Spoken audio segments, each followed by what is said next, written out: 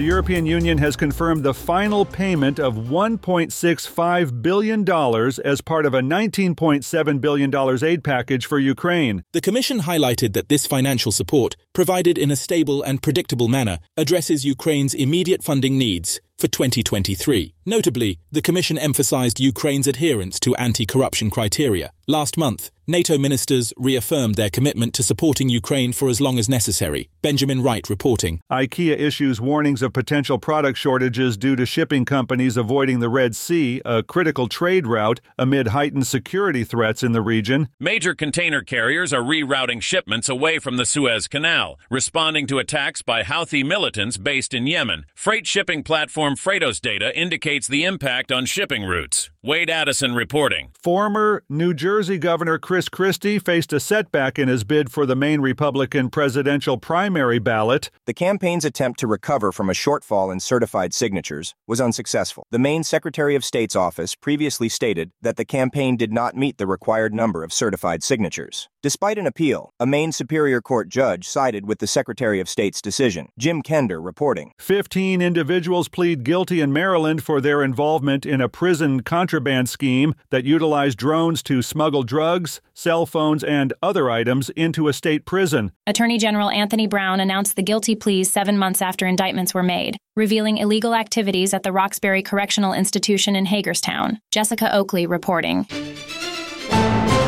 This is the latest news headlines.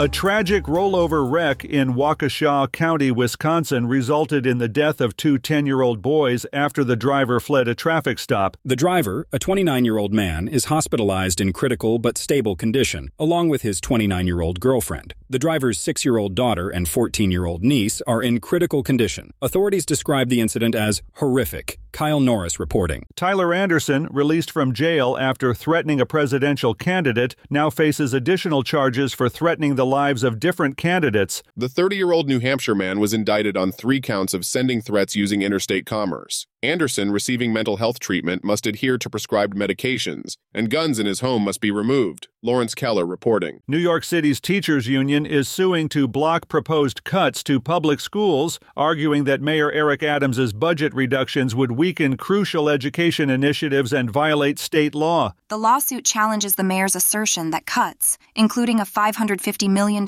reduction in education funding, are necessary to address the rising costs associated with New York's migrant crisis. Anna Parker reporting. The FBI is investigating a white South Carolina couple for racial discrimination after they set a cross on fire in their yard facing their black neighbor's home. The incident occurred last month in Conway, with federal civil rights investigators searching the couple's home. The retired black couple recorded the cross burning and reported repeated threats from their neighbors, resulting in arrests on state charges of harassment. Kevin Sanders reporting. And that's the latest news headlines with Alan Edwards.